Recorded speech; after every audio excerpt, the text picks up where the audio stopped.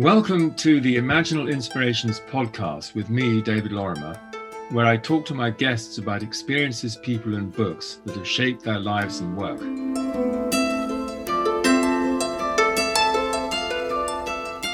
My guest today is Bruce Greyson, who is Professor Emeritus of Psychiatry and Neurobehavioral Sciences at the University of Virginia School of Medicine, and whom I've known for many years. He was the immediate successor to the Carlson Chair after the legendary Ian Stevenson, who founded the Department of Perceptual Studies in the University of Virginia in, I think, 1967. Ian is famous for his meticulous studies of children who remember previous lives, but he also researched near-death experiences in India. Bruce was a co-founder and president of the International Association for Near-Death Studies and editor of the Journal of Near-Death Studies for many years. I have his early Handbook of Near-Death Studies in my library. Bruce's research for the past 4 decades has focused on near-death experiences and particularly their after effects and implications. He established the standard and widely used Greyson scale on NDEs. His academic work has been translated into 20 languages and used in hundreds of studies worldwide. He's published more than 100 scholarly articles about near-death experiences and gives regular addresses at international conferences on the matter. After is Bruce's first book to bring his groundbreaking research to general readers and has been widely reviewed. Bruce will be a keynote speaker at the 2021 Beyond the Brain conference in November, and he is speaking on his book at a meeting on April the 23rd, which we're doing with the Institute of Noetic Sciences. So Bruce, very warm welcome to Imaginal Inspirations. Well, thank you, David. I'm delighted to be here with you today. I'm going to plunge straight in and ask you about a shaping moment involving your choice of work. Well, I would have to say that was when I met Raymond Moody in 1975 when he published his book, Life After Life. Let me give a little background to this. I was raised in a scientific household where there was no talk ever about anything religious or spiritual. We just dealt with the material world, and I assumed that when you die, that's the end of it, and that was fine with me. And I had occasionally come in contact with patients in my work as a psychiatrist who related stories like near-death experiences that I just found totally impossible. So I dismissed them as delusions or hallucinations. And then in 1975, I met Raymond Moody just as his book was being published. And I read his book, which described the near-death experience and gave us that term. And I was stunned to find that this was not just something that a couple of crazy patients had told me, but it's something that was part of a worldwide phenomenon where millions of people were talking about these. And being a materialistic scientist, I just couldn't make any sense of it. And yet, as a scientist, I couldn't just pretend it didn't exist. So I thought it was my responsibility to investigate it, to try to understand it. And 50 years later, I'm still trying to understand it. Well, that was certainly a shaping moment. Reading Raymond's book was a very important book for you to read, as you just told us. Yeah. Were there any other books at that early stage which influenced you? Well, you mentioned Ian Stevenson, and certainly Ian was the reason why I went to the University of Virginia to study psychiatry. I had read several of his works on both the reincarnation studies, which was his primary work, but also other parapsychological work with a variety of phenomena, including what we now call near-death experiences. Of course, he didn't have the word for that before Moody wrote his book. So we call them out-of-body experiences or deathbed visions or apparitions. And I just found it just incredible that a respected psychiatrist, as he was, would be studying these phenomena. So I joined him at the University of Virginia to try to study this work. And when I started that, of course, I didn't believe that there was anything spiritual going on. I just assumed it was something the brain was doing to us, a trick of the brain. And I started studying these phenomena to try to figure out how and maybe why the brain would do this to us. And the more I learned about near-death experiences in particular, the more I was convinced this is not something the brain is doing to us. It's something that we're having in spite of the brain, not because of the brain. Well, that, of course, is really the nub of the whole matter in relation to near-death experiences and different interpretations that are brought to bear, which, I mean, you deal with in very great detail. I imagine that both Raymond Moody and Ian acted somewhat as mentors to you at that point, but I think your father was also an important mentor to you. Yes. My father was a chemist, and he raised me to believe that science was the way we answer all our questions. But he was also a very profound skeptic of the worst type or the best type. As Sigmund Freud said, if one regards oneself as a skeptic, it's good from time to time to be skeptical about your own skepticism. Indeed. My father certainly was. He loved ideas that would shake up our thoughts. And sometimes they were crazy ideas that didn't pan out, and sometimes they did. But he taught me that that's the way science makes its great breakthroughs, by studying things we don't understand.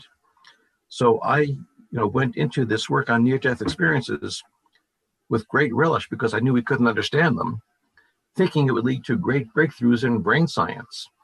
And in fact, it led me in a different direction entirely, which I'd like to think my father would have approved of, because it was basically following the data. It was going where the data lead us.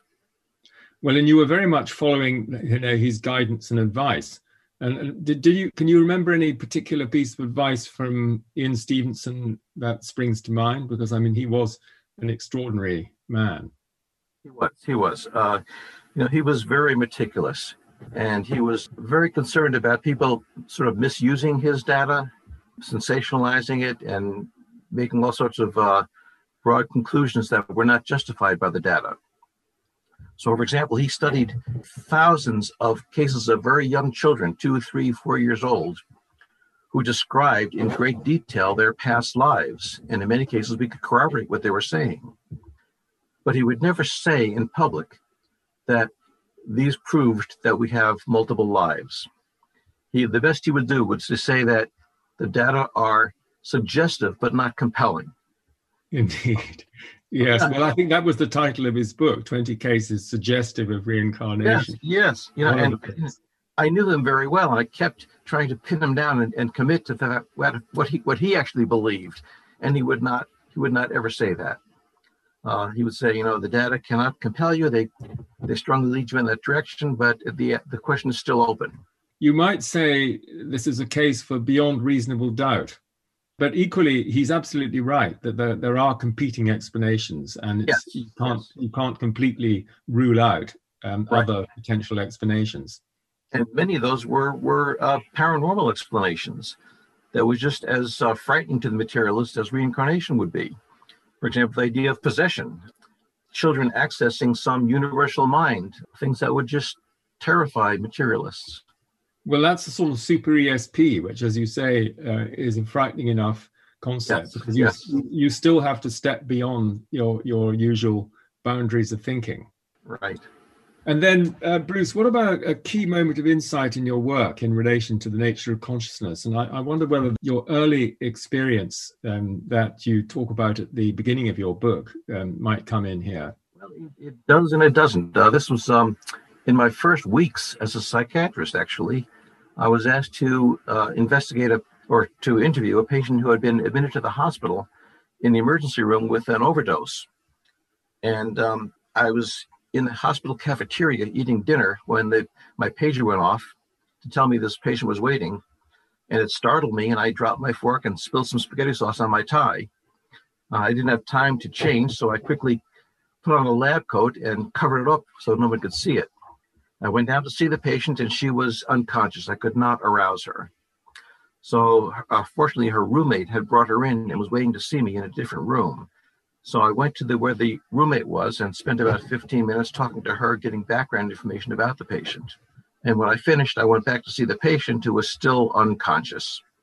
So she was admitted to the intensive care unit overnight, and I came back the following morning after she had awoken to interview her. And at that time, she was awake, but just barely. She was very, very groggy. And I started to introduce myself, and she said, "I know who you are. I remember you from last night." Well, that kind of stopped me short. I couldn't imagine how she could have known me. So I said to her, I thought you were unconscious last night when I came to see you.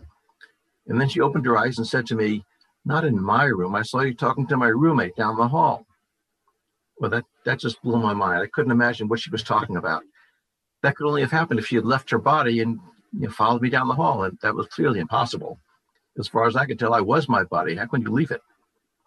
Well, she sensed my confusion, so she wanted to tell me about the conversation I had with the roommate, where we were sitting, what we were wearing, all my questions and her answers. And the clincher was she mentioned the spaghetti stain on my tie. Now, I have carefully covered it up, but the room where I was interviewing her roommate was very hot. This was in the 1970s, before there was air conditioning in the hospital. So I opened my lab coat so I wouldn't sweat so much. So for a period of about 10 minutes, the spaghetti stain was visible. And somehow she knew about that. I just could not understand that. But my job was to help her with her confusion, not deal with mine. So I kind of pushed my thoughts to the side and just tried to deal with her for a while. In the next few days, as I reflected back on this, I just could not accept it. I thought, someone's playing a trick on me.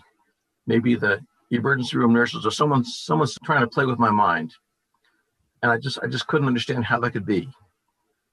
And it wasn't, as I said, until I read Raymond Moody's book in 1975 that I realized this is for real. There's something really going on here.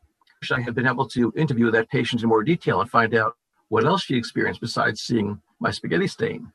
But by that time, she was long gone, and I had no way of contacting her. That did change me. Yeah, I mean, that's a pivotal experience. And I think the veridical out-of-body experience, those experiences that can be confirmed by third parties, and in this case, you were the third party. And I think the way I approach these is from a legal point of view, that supposing you were to write down your account of what you were doing, where you were, and what you were wearing, and the fact that you undid your lab coat because it was very hot and so on. And then she was also to write down an account of the experiences that she had. Yes. And if you put those together and asked an independent judge, do you think these two people are talking about the same event, it would be beyond reasonable doubt that they are. So I think that I like to think that this rigorous legal approach to these case histories is quite a useful way of looking at them, because you can't simply dismiss what you and she experienced as one of those things.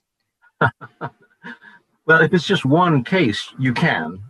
Or you can well, I suppose you can. She and I were colluding to fool you about this. But Jan Holden at the University of North Texas looked into about 100 cases of this type from the published literature. And she found that in 92% of them, they were corroborated by a third party as totally accurate. 6% had some accurate and some inaccurate information. Only one was totally wrong. So that's far too many to be dismissed as either coincidence or collusion. Indeed. Well, that's exactly what I mean by beyond reasonable doubt. Yes. And then can you think of any other key moment of insight in your work in relation to the nature of consciousness? Well, it comes from the corroborated experiences, as you mentioned. That first one with the patient who saw my spaghetti stain, I tended to dismiss that in my mind because I was not in my usual state at the time. I was flustered. I was a new green psychiatrist, didn't know what I was doing. So I was willing to wish that away as just my misperception or misunderstanding. But when I had similar accounts later on in my career, they were more impactful. And one example was a fellow I knew who was a middle-aged truck driver who had emergency cardiac bypass surgery, quadruple bypass surgery.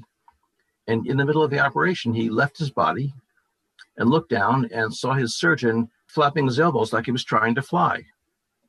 And I'd been a doctor about 30 years at this time. I couldn't imagine that really happened. So I just assumed the patient was hallucinating. But he insisted it was real. So with his permission, I talked to his surgeon. And his surgeon, in a very embarrassed way, admitted that this was true, that he had developed this unique habit of letting his assistant start the operation while he got his sterile gowns and gloves on. And then he walked into the operating room. And so he wouldn't touch anything that wasn't sterile. He placed his palms flat against his chest. They wouldn't touch anything. And then he pointed things out to his assistants with his elbows, so he wouldn't use his fingers to touch things. And I've never seen another doctor do that. You don't see doctors on television doing that. And yet the patient somehow knew it. And that I just could not dismiss as misperception or misinterpretation. That was confirmed by the surgeon, who was, by the way, a very respected and not someone to play a joke on you. He was a very serious man. That kind of thing was more impressive to me. Yeah, so these experiences are unique and intrinsically unlikely in the sort of detail that you gave in that particular case, which is what makes it so strong, I think. And then I do recall, I don't know whether you remember this, that when you spoke to us in Canterbury in 2010, you told a story about a man who was in trouble. He committed suicide in his garden shed. Do you remember that story? Yes. Maybe you could tell our listeners that, because I think that's a very, very interesting story as well. This was a fellow who had just lost his job. He had financial difficulties. He was an alcoholic and was having marital difficulties as well. And he decided in a drunken stupor one day that he was going to end his life. So he went back to his shed back in his garden and rigged up a noose around his neck and threw it over one of the rafters. And then he was up on a chair to hang himself. And he kicked the chair away and started dangling from the rope. And then started having this very elaborate experience where he felt he was falling into the pit of hell. And he heard but did not see demons all around him, clawing at him. And he was terrified. So he decided he better get some help. So as he understood it, he left his body and went into the house where his wife was washing the dishes. And he yelled at her that, he was hanging in the shed, come get me, help me. And she, I talked to her later, she actually heard this inside her head. She heard her husband screaming at her. So she stopped what she was doing, picked up a knife from the kitchen, ran out to the shed, and there he was hanging, and she cut him down, and he survived. And, this is, unless it's an elaborate trick the two of them dreamed up, this is hard to explain. How could she hear him inside her head and then go out and rescue him? I know, I found that a fascinating experience at the time, because there's a sense in which the thought was telepathically reproduced and received by the wife in some way, which is, raises the question of the relationship between thoughts and actual physical expression of them through the voice. Yes. Bruce, how does your understanding of consciousness influence the way you live your life? Well, or how's your work changed that? Your It has. And let me say that I can't talk about my understanding of consciousness because I don't understand consciousness. What I do think is that it is not created by the brain. It seems in everyday life that our thoughts are created by the brain. When you get drunk, you don't think very clearly. When you get hit on the head, that affects your thinking. But clearly in experiences like near-death experiences, where the brain is shutting down and people report their thinking and perceptions are more vivid and more realistic than ever, argues that the brain is not the creator of our thoughts. That is maybe the receiver of our thoughts that are created somewhere else. Where? I have no idea where else.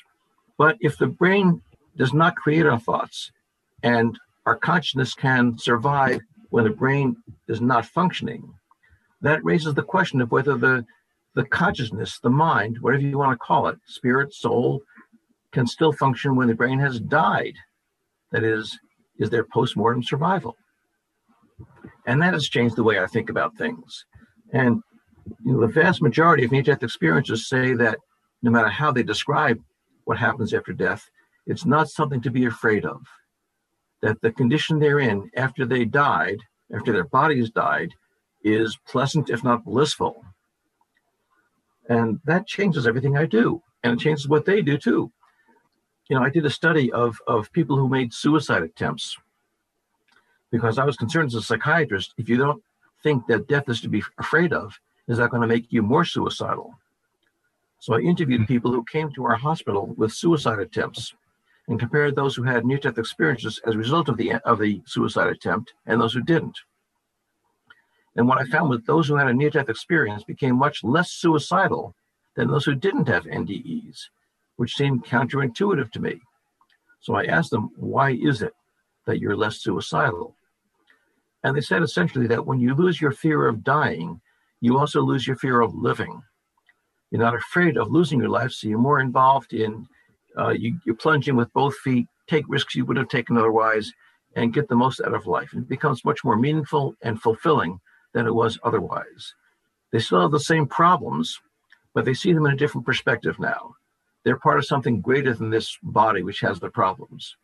And they can face life in a much more even-handed and, in fact, enjoyable way.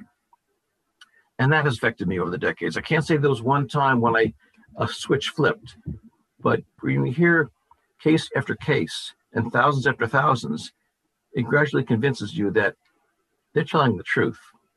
There's something here. And that has changed the way I live my life.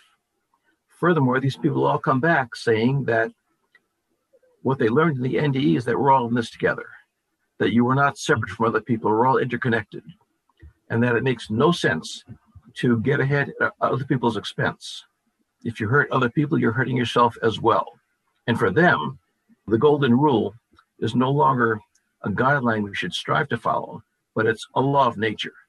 They experienced it in the NDE, that when you hurt someone else, you hurt yourself. And that changes how they live their lives. And that's changed my life too. I've tended to absorb this sense from them that this is the way things are in the universe, that we are all interconnected, and that you can't separate yourself from other people, and that hurting other people will hurt you, does hurt you. And that kind of changes everything we do. Well, I must say you've drawn exactly the same conclusion as I have, which I wrote about in Hole in One, Resonant Mind, with the ethic of interconnectedness, the near-death experience and the ethic of interconnectedness. And just before we get to your proverb or favorite quote, I just wanted to come back to William James, because William James and F.C.S. Schiller and Henri Bergson, they were talking about this, the possibility that the brain might filter or transmit consciousness in a way in the 1890s. And the mainstream still hasn't quite caught up with that, it seems to me. Well, it's getting there. I mean, this actually goes back to Hippocrates 2,000 years ago, who wrote that the brain is the messenger of the mind. Okay. It's been there for a long time. However, as you said, the neuroscientific mainstream has not caught up with this, and they still think that somehow, we don't know how, the brain creates the mind. And I should say that after centuries now of trying to study this, they still have no idea how this could be, how a chemical or electrical event in the brain can create a thought. Just no idea at all. But recent research surveys of scientists in Scotland and in Belgium, in Brazil, and the US have shown that 50%, half of all scientists, now believe the mind and the brain are separate things. How fascinating! That's really quite encouraging, because, as you say, going back to 1842 and Émile de Bois-Reymond, he said that it wouldn't be long before we would understand how the brain creates consciousness. Here about 170 years later, and still, this is what Sir John Eccles called promissory materialism. Yes. In other words, we don't know yet, but we soon will. Right, and that is not a scientific statement because it can't be disproven. Exactly. It's a bet, really, in a sense. Yes. Bruce, do you have a favorite proverb or quote that you'd like to share with us? You know, I can't pick one, but I will tell you a little anecdote. A little more than a decade ago, I got a chance to go to Dharamsala to a conference that the Dalai Lama had convened with Western scientists and Buddhist monks. And he told me that Western science and Buddhism are really both empirical disciplines, and that you follow the data. And he said that, if the data contradict my beliefs as a Buddhist, I need to change my beliefs. And he said that the way Western science and Buddhism differ is in why they study these things. He said that Western scientists study the nature of the universe in order to control it, whereas Buddhists study the nature of the universe in order to live more harmoniously with it. And that sort of changed the way I think about research. It's no longer for me, what can we learn about the universe by doing this research? It's more, how can we relieve suffering by doing this research? And if I can't come up with an answer, I don't do it.